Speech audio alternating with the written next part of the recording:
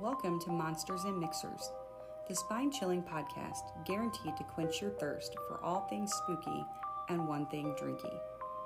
Can't get enough of paranormal or true crime stories? Then this is the place for you.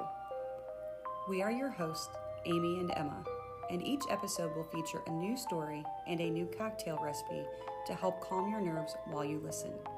So grab your ingredients, pull the covers up tight, and prepare to be terrified by tales of the darkness among us.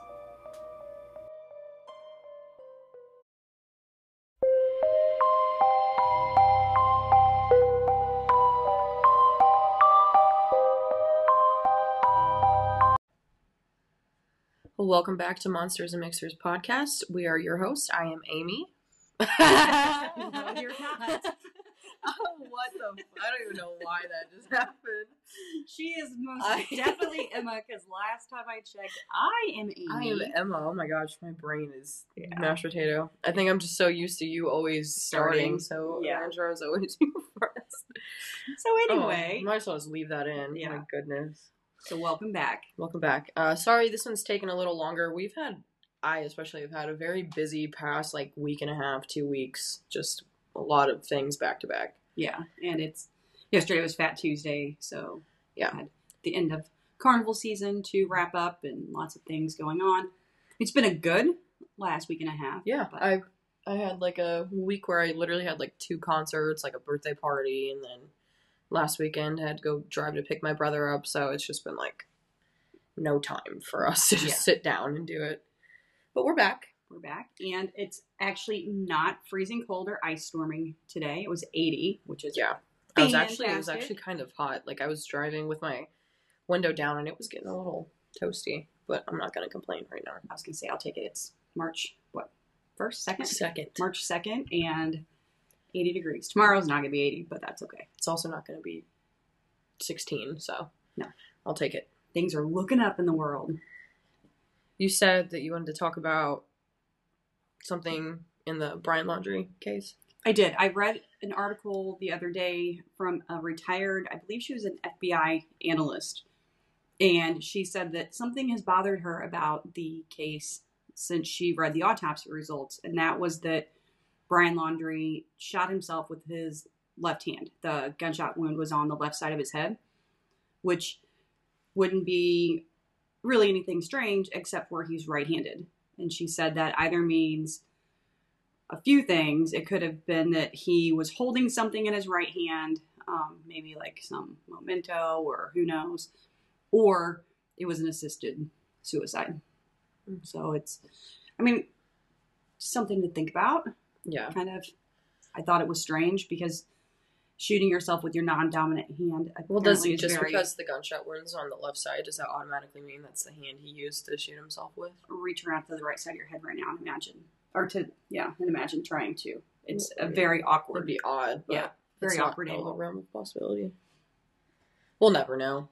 We won't. There's not enough DNA or forensic stuff from that scene to even begin to know if someone else was involved. Yeah. I'm assuming that they took the gun that they found and they tested it. Mm-hmm. And if there were other fingerprints on it, we would know. Yeah, that would imply that the person, if that's the case, didn't wear gloves or wipe the gun off. Or even had a different gun. Yeah, there's lots of things that could have happened. But we don't, like Emma said, we don't know. But I thought it was worth mentioning. Mm-hmm. I found it interesting. Yeah. I have not heard anything about that. Sorry, there's a bug that just flew towards me. It terrified me. I have not heard anything about that case in feels like a while. So. Yeah, I think it's all kind of just gone away, which is probably for the best for her family. So they're not forced to hear about it every single day in every facet of the news. And relive their trauma over and over. Yeah. Definitely. But this case that I am talking about today, I am going to talk about Gabby a little bit at the end of it, just because there are similarities in young women and then the difference in how media covers stories, especially when one is a young white woman versus a young black woman. Yeah. And how the media and police and everyone responds to everything. This is a BYOB episode, so drink what you want. I'm currently drinking water. Me too. I felt the need to hydrate today. Yeah.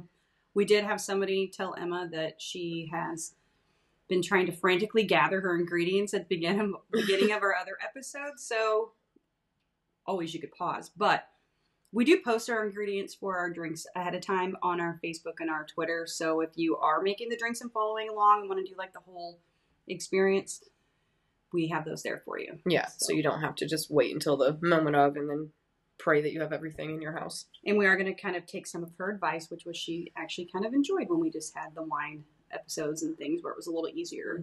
I mean, that's easier for us too. I like both, but I do like when we just kind of drink whatever and go with the flow. Yep, for sure.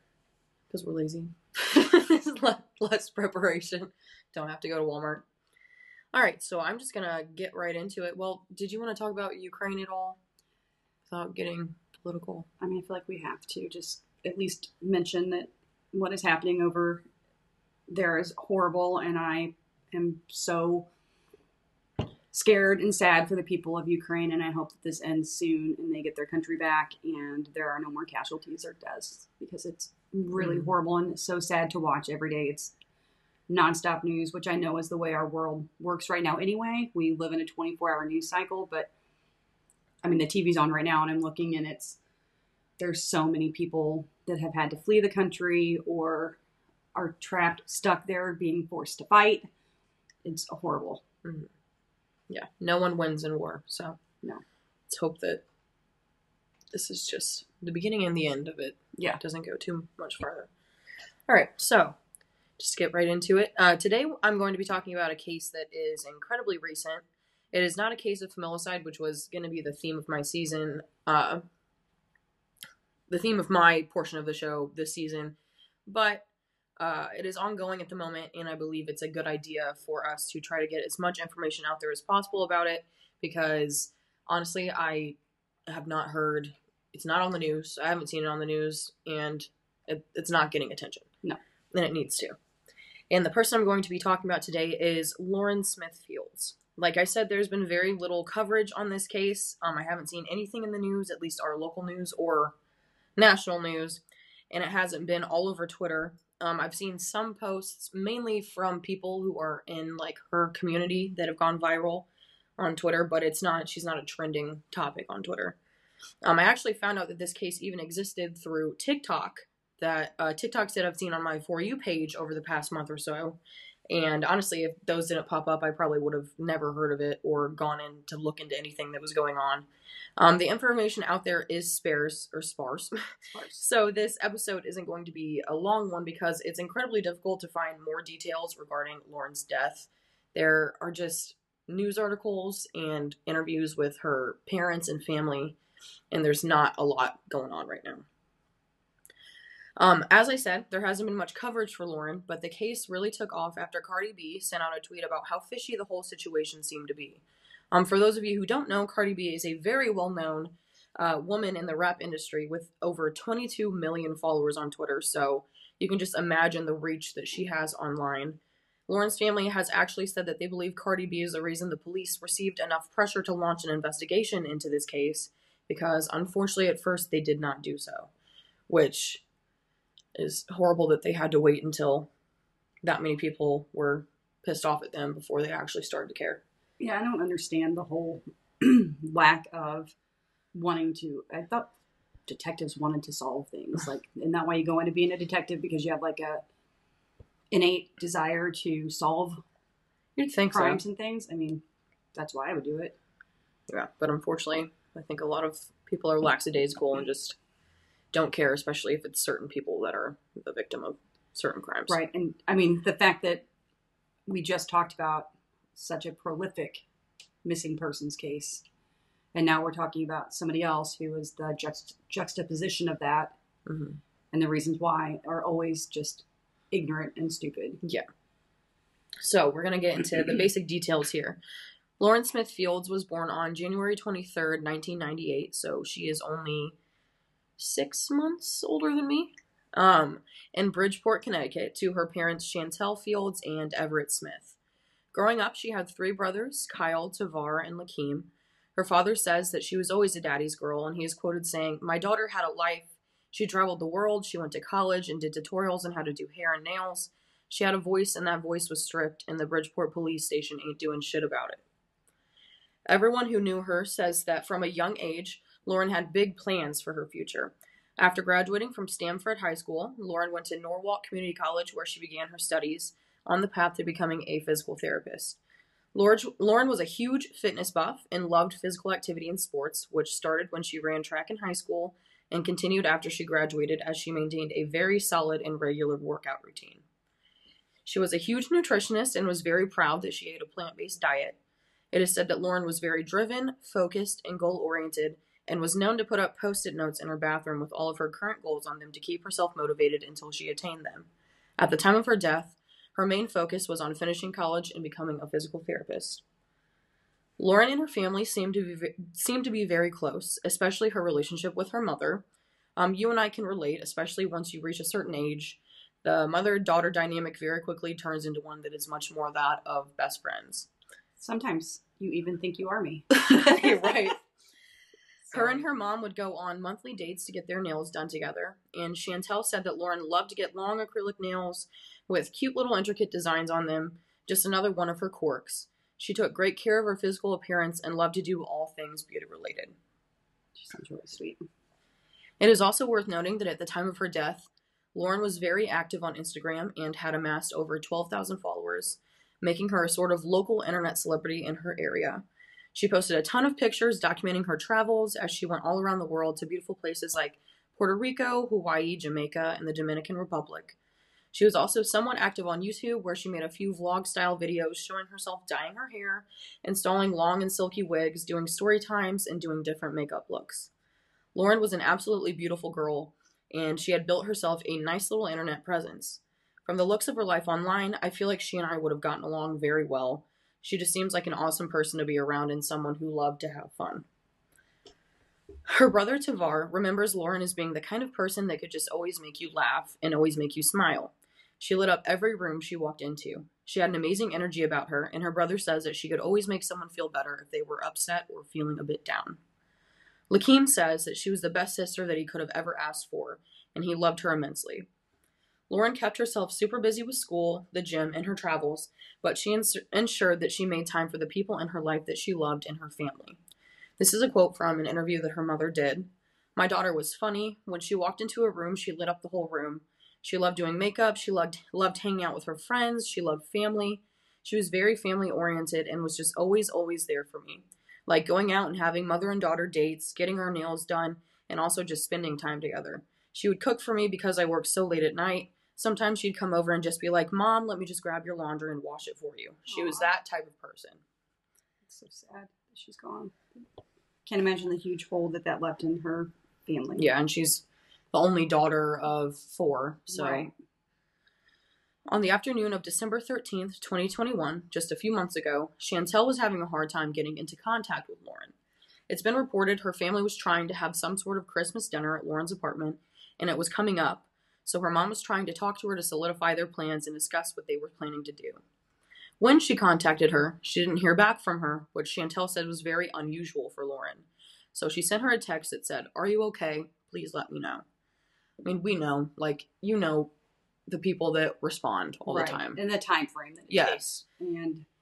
And especially, like, if you're going to call me, if I miss it, I'm going to call you back. Or Right. if you text me, there are specific people that you are always going to respond to in a timely manner. Especially, like, people like my age, we always have our phones on us. Or I'm good, I can't talk now. Right. I'm fine, like, taking a nap, whatever, like. Yeah. I'll call you back in a little bit. But to just not say anything. If Mhm. I were texting you or either of your siblings for longer than 20 or 30 minutes and I didn't hear a little something back, Right. I would start to panic. Especially if it was, like, a time that you know that I should be awake by now. Right. Like, all kinds of stuff. So you just get used to it, and when it's off, you can tell that it's off. There was no response from Lauren to those messages, and her mom became incredibly worried. Lauren wasn't the type of person who ignored texts, especially from her mom. Around 9 p.m. that evening, her family decided to just go over to Lauren's apartment and check on her as they had a persistent feeling that something was not right. When Chantel and Lakeem, her brother, showed up, there was a note on Lauren's door that said, "If you're looking for Lauren, call this number." When Chantel called that number, Lauren's landlord picked up and said that they would be right down to talk to them in person, and when they arrived, they told him some news that was incredibly shocking. News that should absolutely never come from someone's landlord. No. The landlord told them that Lauren had died, and not just that, but that Lauren had died the morning before, December 12th. She was pronounced dead at 6:49 a.m. on December 12th, 2021, 36 hours before her family showed up to her front door. So 36 hours. Somebody had time to call and let them know what had happened and just decided not to. Yeah. Chantel said that when they told her this information, she just froze. She didn't know how to process anything that was going on, which is absolutely understandable. Imagine finding out that your daughter had been dead for almost 2 days, and you haven't been contacted once in regards to anything that's been going on. She couldn't believe that this was the way she was finding out that her daughter was no longer alive. No, Also, I mean, that poor fucking landlord. Right. He's got to be the one that has to be the one to relay that information, because the people who were called to the scene didn't think that that was something that they should do. Well, isn't there a protocol of Yes. contacting next of kin? I mean, even Yes. I would even think the landlord would probably have an emergency contact on file. You'd think. Yeah, definitely. Ugh, I'm so mad. There wasn't even caution tape around Lauren's apartment or on her door. There was absolutely nothing to even signify that someone had just died there, which made it even harder for her family to believe that this had really happened. Lauren's landlord gave them the contact info of Detective Kevin Cronin from the Bridgeport Police Department in hopes that he'd be able to provide her family with more answers. Sadly, that was not the case, and the phone call did not give them a single answer whatsoever and only made them angrier and more confused. The detective told them that Lauren had been on a Bumble date the night of December 11th with a 37-year-old white male, and that he had woken up to find Lauren unresponsive and that he had called the police. Not only that, but the detective went on to tell them to, quote, not worry about this guy because he was a really nice guy. Really nice guy. If your child is found dead in their apartment, I think the last thing you give a shit about is whether or not the last person they were with is a nice guy. You're going to worry about that person until you have a legitimate reason not to, and you're going to want them to be fully investigated. Right. In the first 36 hours, how could you even rule anybody out as Right. a suspect? You haven't had time to do any kind of police work, let alone good police work. And they did none. No police work. They asked the detective if he could meet them at Lauren's apartment so they could ask more questions and figure out where to go from there, and he agreed. 30 minutes went by, then 45, then an hour, and he never showed up. They called him back to ask where he was after an hour and a half, and Chantel said that he picked up the phone, said, "Stop calling me," and hung up. Unfortunately, this would not be the last time that this detective would hang up on her family. Detective Cronin never showed up. The family was left with no answers, completely in the dark, so they called over and over again for 16 days, trying to get in touch with literally anyone that could help them. It wasn't until December 29th, when they went back to Lauren's apartment to get some of her belongings, that they were informed that Detective Cronin was removed from the case after, quote, messing up, and a new detective came by to say that he had taken over the case. At this point, it had been 2 weeks since Lauren died, and there was absolutely no sign at all that the police were planning to collect evidence or process the scene as a crime scene, so her family began to investigate themselves. Inside the apartment, her family found a used condom, a loose pill, and blood on her bed. The incident report also stated that there was a plate of food upside down on the living room floor. They decided to call crime scene investigators themselves and had to literally beg them to come process the scene, which they eventually did that day on December 29th. When they arrived, they informed them that they would need DNA swabs from Lauren's family to move forward, and that they would not be moving forward with the investigation without them. Chantel describes this situation as very unnerving. They want to take our DNA, but they don't want that person's DNA from the night of or anything. I find that absolutely rude. They said to us if we do not give them our DNA, they would not move forward with the investigation. So they're essentially saying they're suspects. They're treating them like it. This was incredibly frustrating to them. They were willing to comply, of course, but they felt as if they were being treated as suspects when the one man who was with her the night she died was not being considered a suspect because he was a, quote, nice guy. And here's the thing. I can understand needing the DNA to rule them out because they were in the apartment, but they should never have been allowed in the apartment until it was properly processed. And also, I'm sorry, why the fuck is it 2 weeks later and her family is the one that discovers a loose condom or a used condom, a pill, and blood on the bed, and not a single one of those things has been taken into evidence by the police that showed up to the crime scene? Right, they didn't do anything? Is nothing. That how they took the nothing. detective, quote, messed up by not doing a damn thing? Like, you have this man who we're going to find out later, claims that him and Lauren had I'm not saying that this man killed her, but his story is that they did not have any sexual intercourse and that he didn't even take his clothes off. And it is very possible that that condom is not his, and it's someone else's. But wouldn't you want to make 100% positive that, one, the story that he's telling them is true, and that they didn't have sex, and there wasn't like something weird going wrong here. Right. And two, wouldn't you just want to process that to begin with to make sure that there's not like an outside force involved? If I was him, I would want them to take that in myself. So if my story is 100% true, it would check out. That it would be, everyone would be like, okay, he's telling the truth about that. Yeah. He didn't have sex with her. But they didn't do that. I'm really hoping there's going to be a point in time when you tell me they start doing these things, because if not, I'm going to throw my phone. Okay, so from this point forward, they begin to piece together what actually happened on the day of Lauren's death. Keep in mind that almost all of this information is coming from the Bumble date himself. Lauren is not here to tell you what happened. This is coming from him. And for those of you who don't know, Bumble is one of those dating apps where if you match with someone, the woman has to be the one who starts and initiates the conversation. If she doesn't do so after 24 hours, the match disappears and you can no longer talk to that person. So if she sent the first message, I think it's safe to assume that Lauren was at least a bit interested in this person. Mm-hmm.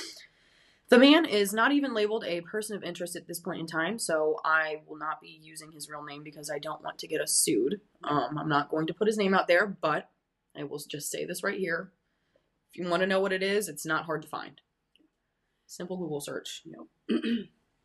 The two of them set up their first date for the night of Saturday, December 11th, 2021. According to her date, Lauren and him had been talking on Bumble for about 3 days prior to their date, and she invited him over to her place to finally meet up.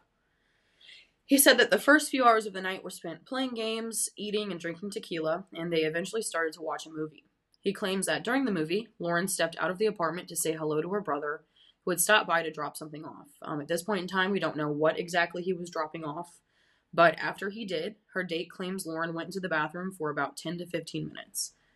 After she was done in the bathroom, Lauren came back and finished the movie with him on the couch, and he said that he didn't ask her why she was in the bathroom that long.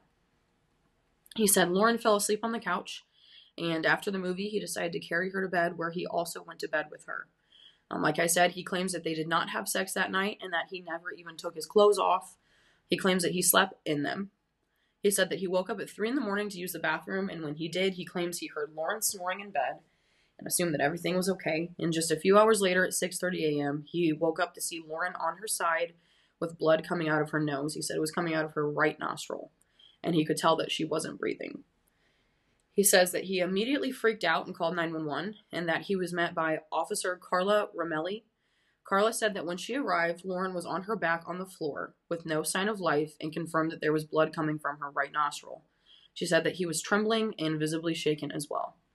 It is confirmed by the incident report that he was asked by 911 to give Lauren chest compressions, which could indicate why she was moved from the bed to the floor. The 911 call is currently not public record. I don't know if it will ever be. Probably not. You know how that goes. Yeah. He also stated in the incident report that Lauren had asked him for $40 that week to get her nails done. However, her mom claims that this is not true because Lauren never asked anyone for money, and this cannot be confirmed either way at this time. What's that have to do with anything? Right. So they had been talking for 3 days. Yeah. What is he like? I mean, he is 37. She's 23. Is he like sugar daddy? Like, I don't want to assume things, but I also find it weird that that was something that was like mentioned, unless he's trying to imply that like he gave her the money and she used it for something else. Maybe. I mean, I guess that could be the road he's trying to go down. Yeah. So, naturally, the man became a number one suspect in the eyes of Lauren's family. If we had a loved one die suddenly, and we had little to no details, yet knew that when they died, they were in the presence of a complete stranger who was the last known person to see them alive, we would feel the same way. Right. From the start, the Bridgeport PD have not even considered that this man could have something to do with Lauren's death, and have discounted that as a possibility completely. One of her brothers is quoted in an interview saying, "Anyone who genuinely cared and was the last person there and knew that nothing bad happened would at least try to reach out to the family themselves. Yeah. Like, listen, I'm sorry for the loss of your daughter or your sister. It makes... When the brother showed up, did he say if she mentioned she was on a date or that anybody was in there? Or we haven't heard like anything about that whatsoever. And I don't even know what brother it was. Yeah. I was just curious. I don't know why that popped into my head, but... Yeah, because she has 3 brothers. I mean, it could be any of them. I don't know which one it was. I don't think they talked too long. Right. But, I mean, her being in the bathroom for as long as he claims she was is a little odd. Unless maybe the 15 tequila minutes. gave her a stomach ache or who knows. I mean... Maybe. I don't think I would disclose what I was doing in the bathroom if I was on a first date either. I'd be like... No, I wouldn't either. And I don't fault him for not asking her why No. she was in the bathroom so long. I wouldn't ask. But it's also like, what would she... I don't know. What... You'd almost think that if someone's like, okay, my brother's here, I'm going to go, like, he's dropping something off for me, you'd think that he'd see her come in with what was being dropped off. Right. I think the implication here, they're trying to imply that she got drugs or something and went in the bathroom to do them. They are. Yeah. That's exactly what they're trying to do. So we're going to take a quick little break here before we get into the rest of it. And I'm really wishing I would have drank something other than water. All right. Be back in a sec.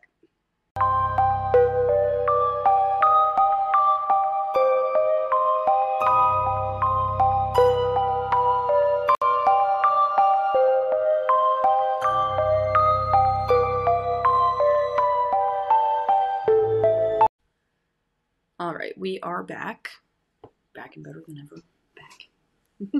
Back in business. All right, so we left off by saying that her family, of course, view this man as the number 1 suspect.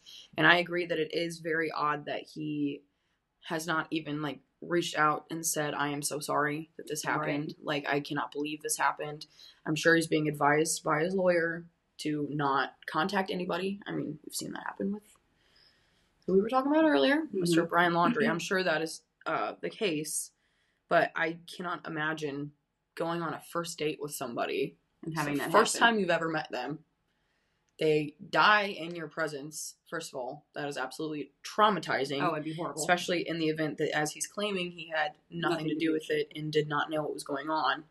And then to not even be like, I mean, this 23-year-old woman, I'm so sorry to her parents that this is how you found out, that they didn't go above and beyond to tell you that this is what happened. Like, it's beyond me. Yeah, regardless of if he's innocent or not, the things that happened should never have happened. No. And that's the part, like, the point of this is not to blame him. It's to point out the flaws in the system with our investigations and things and how it's so completely unequal and ridiculous when it's a person of color as opposed to a white person. Yeah. I mean, look at we're still months later talking about small details and things that pop up about the Gabby Petito case, and yet this is fresh and no one is talking about it like hers. Right. And there's a lot of parallels when you look at her case.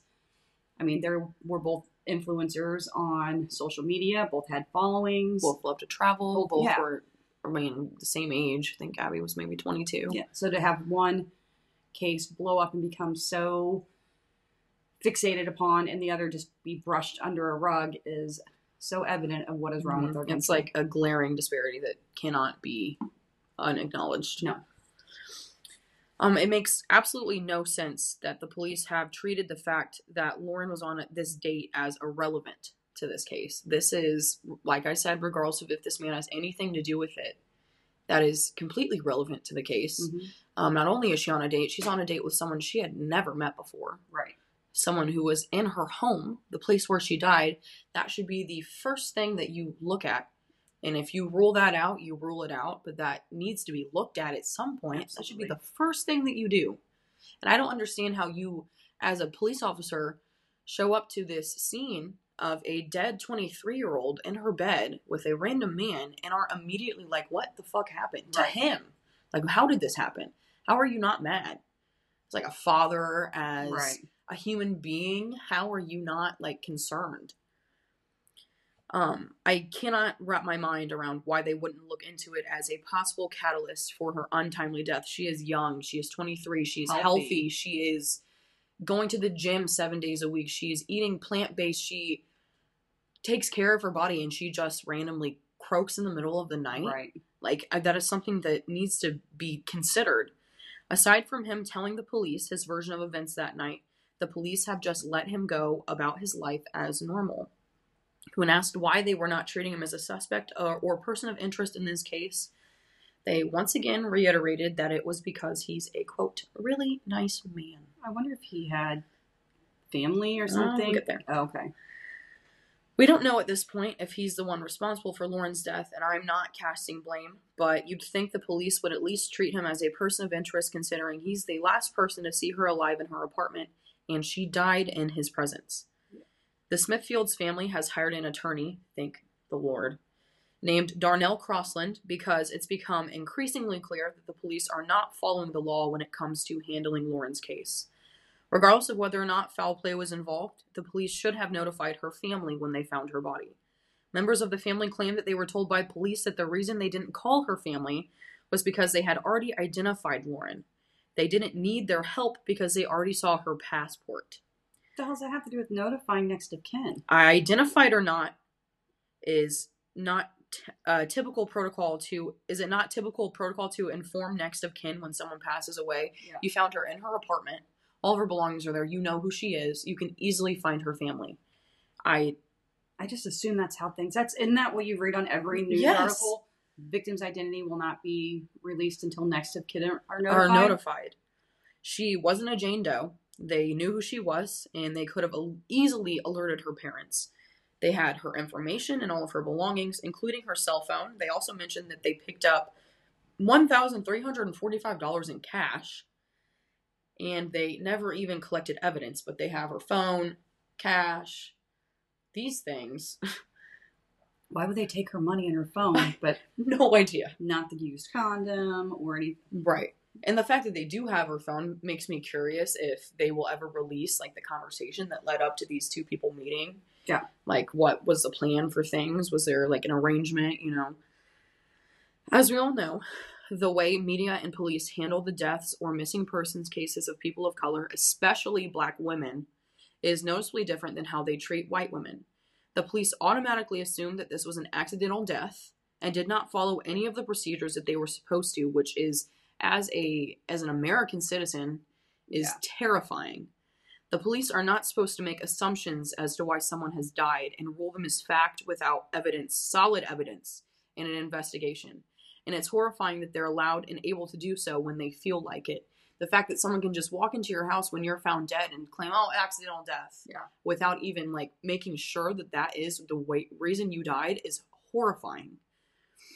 There is absolutely a possibility that foul play was involved, and we don't know if it was or not because they didn't try to rule it out. You'd think that they would want to make sure that we know that that's not something and then get the heat off of their backs and just move on with their lives. I don't know why. It was like consistently shooting themselves in the foot. Yeah, it does not make any sense. It makes absolutely no sense. So, as I said, Lauren's family found blood, a used condom with semen in it, and a loose pill in her home. They also said that they found lube, like a random thing of lube on the counter. Why not DNA test the condom to make sure that the man is telling the truth when he claims they didn't sleep together that night? His statement can easily be proven or disproven with a simple DNA test, but the police just decided to believe everything he said. Did they ever say, or you might say this later, but what the pill was? No. Because, how do they know that he didn't roofie her? Right. Or exactly. Put something in the tequila she was drinking. Anything. Yeah. Their attorney contacted the state's forensic lab to ensure that those items were processed. This is infuriating. But the woman he spoke with said that the Bridgeport police never made any submissions of evidence up until that point. So they didn't turn anything in. They have the crime scene investigators come in, take the items from the crime scene, and a month later, they're still not in the lab. So they're not, are they just in an evidence locker somewhere? Her attorney said that there is one forensics lab in Connecticut. They can't be anywhere else in a specific area of Connecticut. It is huge. They have like the means to store things. He said they have freezers and coolers if they need to keep things cold. It's not like the evidence is going to go bad. They didn't even submit it to the lab for forensic testing. That's so strange. It is absurd. So, the officer of the Office of the Chief Medical Examiner has released information on how she died, and I believe this came out on January 24th, so that's a month later. Yeah. They said that Lauren Smith Fields died of, quote, acute intoxication due to the combined effects of fentanyl, promethazine, hydroxyzine, and alcohol. According to the medical examiner's office, and her death is being ruled an accident. Her death was ruled an accident, but because fentanyl was present, the Bridgeport Police Department opened a criminal investigation in the Narcotics Department with the help of the DEA. Bridgeport's mayor, Joe Ganim, announced that Internal Affairs will also be investigating the police department's interactions with her family. Thank God. He also ordered that 2 police officers be placed on administrative leave. However, their lawyer, Crosland, told the local news station that the toxicology report makes Smith Fields' death look even more like a murder, and says that the family is still waiting for the results of an independent autopsy.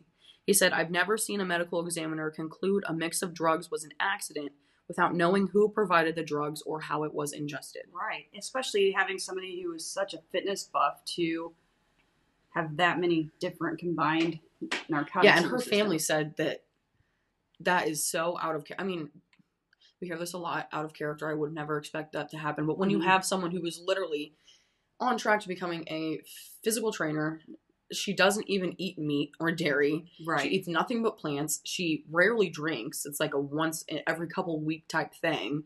And then she's found with 5 different drugs and hard drugs in her system. That's not like a red flag. Doesn't go wee woo wee woo. Like what? I would think that it would. You However, would think. I'm guessing We're that the logical. people in this case don't think a whole lot. I'm gonna say that you're probably right. So, the man's lawyer has said that he is not being considered a suspect, as we all know, and that he's been cooperative with the police every step of the way. That being said, the Smith-Fields family, like I said, feel very strange about this because he has never even reached out to their family with any sort of condolences. Like I said, if you were on a first date with someone and they died while you were there, wouldn't you feel absolutely horrible and want to reach out to their family? The Smith-Fields family plans on filing a $30 million lawsuit against the city of Bridgeport soon for negligence, which they should. Yes. They believe the police department was racially insensitive, did not take Lauren's death seriously, and failed to properly investigate her case. The notice details a number of concerning missteps in the investigation, including the fact that obvious evidence was not gathered by police and that officers have been reluctant to formally interview the man or name him as a person of interest. Crosland also alleged that Kevin Cronin, the detective first assigned to this case, has some connection with the man and is currently under investigation by the city's Internal Affairs Department. Oh, imagine that. In interviews, Crosland also stressed that deaths and disappearances of those of white women are taken much more seriously than those of black women. He said, when a white woman goes missing, the world drops everything. We are done with this valuation.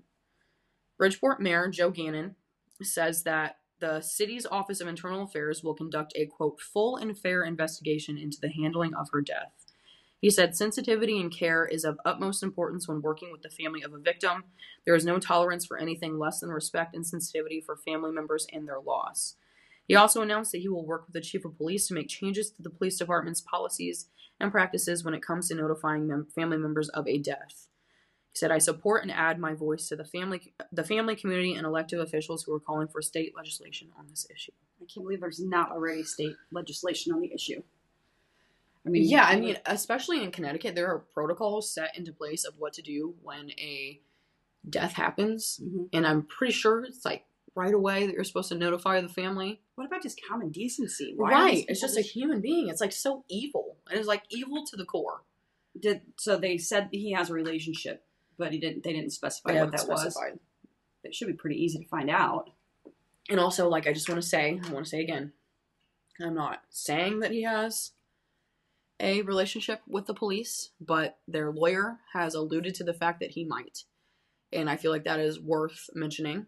If he is coming out and saying that he believes that there are some weird stuff, some shady dealings going on behind the scenes with him and the police department, then I feel like it is worth mentioning. I don't know if that's true. Yeah. But I would not be shocked, especially with how reluctant they have been to do anything with him. I mean, you'd think that they'd see him as just another person, just a normal person who they would treat as anyone else and do the interview process as they would with anybody else. But the fact that they're not makes me think that there might be a little something going on there. Yeah. All right. I'm trying to Google the connection to the suspect and the cops. And I mean, I am able to pull it up, but I don't know. I'll post an update on our website if we figure it out. Yeah. So I was wanting to talk about why we believe that this case and so many others like it did not and do not get as much attention as Gabby Petito. And there is an actual term for this, and I'm sure some of you have probably heard it.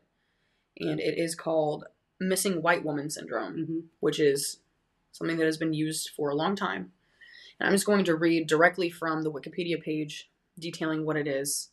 So, missing white woman syndrome is a term used by social scientists and media commentators to refer to the media coverage, especially in television, of missing person cases involving young, white, upper middle class women or girls compared to the alleged relative lack of attention towards missing women who are not white, women of lower social classes, and missing men or boys.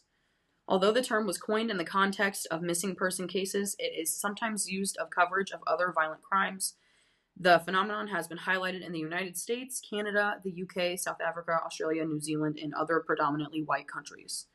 So, news anchor Gwen Ifill is widely considered the originator of the phrase. They define the syndrome as white women occupying a privileged role as violent crime victims in news media reporting. And posited that missing white woman syndrome functions as a type of racial hierarchy in the cultural image of the United States, which is very true. Yeah, it is. They say that the phenomenon has led to a number of tough-on-crime measures, mainly on the political right, that were named for white women who disappeared and were subsequently found harmed. In addition to race and class, factors such as supposed attractiveness, body size, and youthfulness has been identified as unfair criteria in the determination of newsworthiness and coverage of missing women. News coverage of missing black women was more likely to focus on the victim's problems, such as abusive boyfriends or a troubled past, while coverage of white women often tend to focus on their roles as mothers and daughters. Well, and we've seen in several of the stories that we've covered, like the Sam Little thing, like it took so long to catch him because his victims were black prostitutes, and no one gave a shit, and no one went out and looked and even started investigating for a very long time. And because of that, so many people died. And what was that one stretch when we did the active serial killers? We talked about that stretch of highway where all the indigenous women were dying, and no one was doing shit about it because women go missing there all the time, and they're looked upon as less than, so no one investigates that. And I mean, it's a common recurring theme when you look at serial killers and their victim profiles as to how quickly people investigate and try to do something about it. And also the second that media or police get a hold of the fact that the victim may have done drugs or had weird behavior or, wasn't like an upstanding upper class citizen, they immediately use that as the reason and justification for why they were either kidnapped or missing or were murdered, and don't really give a shit about anything else. Right. But if it's like someone else who is white, young, youthful, pretty, if something like that were to come out about them, it'd be like, oh, well, she was going through this and this and this, or this could have been the reason, or blah, blah, blah, blah. It's like, I don't understand how we're in 2022 and this shit is like still so evident and clear. Right. And maybe it's only clear to people like us, because some people don't give a shit. Clearly, Bridgeport PD doesn't give a shit. Right. And I feel like, too, that's why so many women of color are sought out to become victims of crime, because the people know that they're probably going to get away with it, and that it's not going to be taken that seriously. And the chances of getting off scot-free are exponentially raised whenever you imagine if Ted Bundy's target wasn't 17 to 25-year-old white women, affluent white women. Imagine the way that would have been covered. Think we'd still be talking about him today? Probably not. We probably wouldn't even know how insane he was. Probably not. Yeah, because they don't care. And not to keep going back to the Sam Little thing, but He killed so many more people. Mm-hmm. And I just heard of him when I looked him up for the podcast. Yeah. I mean, why? He's not like talked about in the discussion of like prolific serial killers in America. Right. I mean, even though he literally is like the most prolific. Yeah. That's the most the title prolific. of the episode. And we look at things like Ted Bundy. How many movies are there now? Stop making the movies. Like We've said this 10. before. I swear a new one comes out every year. It just... And we get people like Zac Efron and all of these, like Ross Lynch, like playing him. Right. Or I guess Ross Lynch was Dahmer, but we get like these like attractive young male celebrities playing these people. It's just... Well, and women throwing themselves at sickos in prison because they're good-looking white men too. That's another phenomenon that I cannot wrap my head around. Yeah. I don't get it, but it makes me really mad, and I'm so very sorry that is the way the world is. Yeah, I'm not sure when we're supposed to expect the independent autopsy results to come back. Usually when there is an independent autopsy done, the results are different than what is done in a state-led autopsy. So we'll see. Can the attorney for her, I wonder if he can subpoena a DNA test. I wonder if they could, because he's not currently listed as a suspect or a person of interest. I wonder, though, if during their preparation for the civil lawsuit, if they can ask for those kinds of things. I don't know, maybe. Maybe this is just ignorance on my part, but say they... Because I believe that now that the condom and stuff like that are getting tested in a lab. So say that they DNA test the condom. Do they not also have to have the person's DNA who it would match to match it? Mm-hmm. So if they don't even have this guy's DNA, then what good would that do? It would only... The only thing, and I think it's called CODIS, which is where they keep all of the database for people who've committed crimes. Yeah, I believe that's what it's like called. Your thumbprints and stuff like your fingerprints. DNA, things. Hair, so spit, that will only be beneficial for them if someone has been arrested and had a DNA test done at that point in time. And I almost wonder if they went to him, and I don't think they're going to ask him anytime soon, but now that like the investigation is actually being taken seriously, 3 months later, I wonder if they went to him and asked him if he would be willing to provide a DNA sample, if he would be willing to do so. Right. Because if he claims, like he says, he has nothing to do with it, then I would think that that'd be the first thing I would want to do. Yeah, for sure. I am interested to see how this ends up shaping up, and hopefully... Yeah, and shout out Cardi B. Yeah. For taking a stance and getting this out there to more people. I feel like celebrities need to start using their status more for things like this, and to help like the people whose stories do not get told. There are so many out there that we have never heard of. There's a Twitter feed that I see all the time where they post the lesser known missing persons cases of a lot of people of color. Yeah. So, there are so many. There are definitely strides being made, but it's small. And there's a long, long road to go. Yeah, for sure. So I just want to give my condolences to the family of Lauren. I cannot imagine not only losing her under such weird and sudden circumstances a week before Christmas, but then to have to deal with this shit show that followed. You should never be the family of a victim. You are victims yourselves to whatever happened, and you should be treated as such with respect, and you should not be hung up on, and you should not be cast aside, ignored for 16 days. And treated like suspects when the guy never said you were there. I mean, it didn't make any kind of sense. Right. The disrespect that family had to endure is disgusting. Yeah. And thank God they have a lawyer who is advocating for them. Mm-hmm. Because otherwise I feel like they'd probably just get swept to the side and left behind. Yeah, those of you who have social media accounts should definitely maybe start putting some pressure. Tweeting. That's where it starts. Making people actually be held accountable for their actions. I mean, we've definitely seen, even with back to Gabby Petito, the internet's response is part of the reason why the reaction from the police and everyone was so strong. Because when you have 5 million people talking about it and asking you questions, you're going to be inclined to react. Yeah. So that should be done for everyone. And I'm sure the police that pulled him over in the desert thought Brian Laundrie was a, quote, nice guy, too. Yeah, really nice guy. Mm-hmm. but that did not prove to be true. Did not. No. Not saying that he's Brian Laundrie, but No. a little weird Or stuff that going he on. did anything wrong. We don't know. It's very possible they did nothing wrong. My anger right now lies solely, I think, on the police and their mishandling of things, and they definitely did something wrong. Yes. And I guarantee her family will win that lawsuit. Oh, yeah.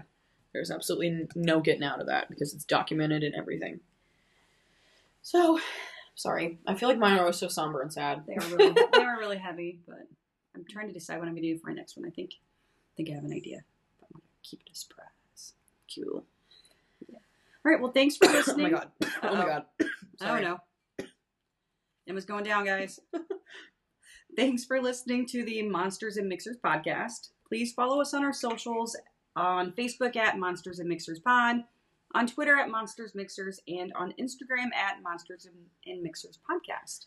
Like and follow us on your preferred listening platform, leave a 5-star rating, and send us those stories via email at monstersandmixers2@gmail.com or at one of the socials mentioned. Yeah, and please leave a review if you want to type up a couple words on iTunes. We always tell you this helps us get noticed by more people. iTunes. So I did say iTunes. Throwback. Apple. Well, actually, I do listen to podcasts on iTunes on my computer at work. I can't believe iTunes still runs on your Right, computer. it does. I don't know. So if you could leave reviews and stars on Apple, it really Or helps Spotify. us. Spotify lets you do that now. Yeah, Spotify lets you leave some love. All right, so see you next time when we dive into another terrifying tale and concoct a new delicious drink to wash down the horror. Now get out there and meet some ghosts. And make some toasts.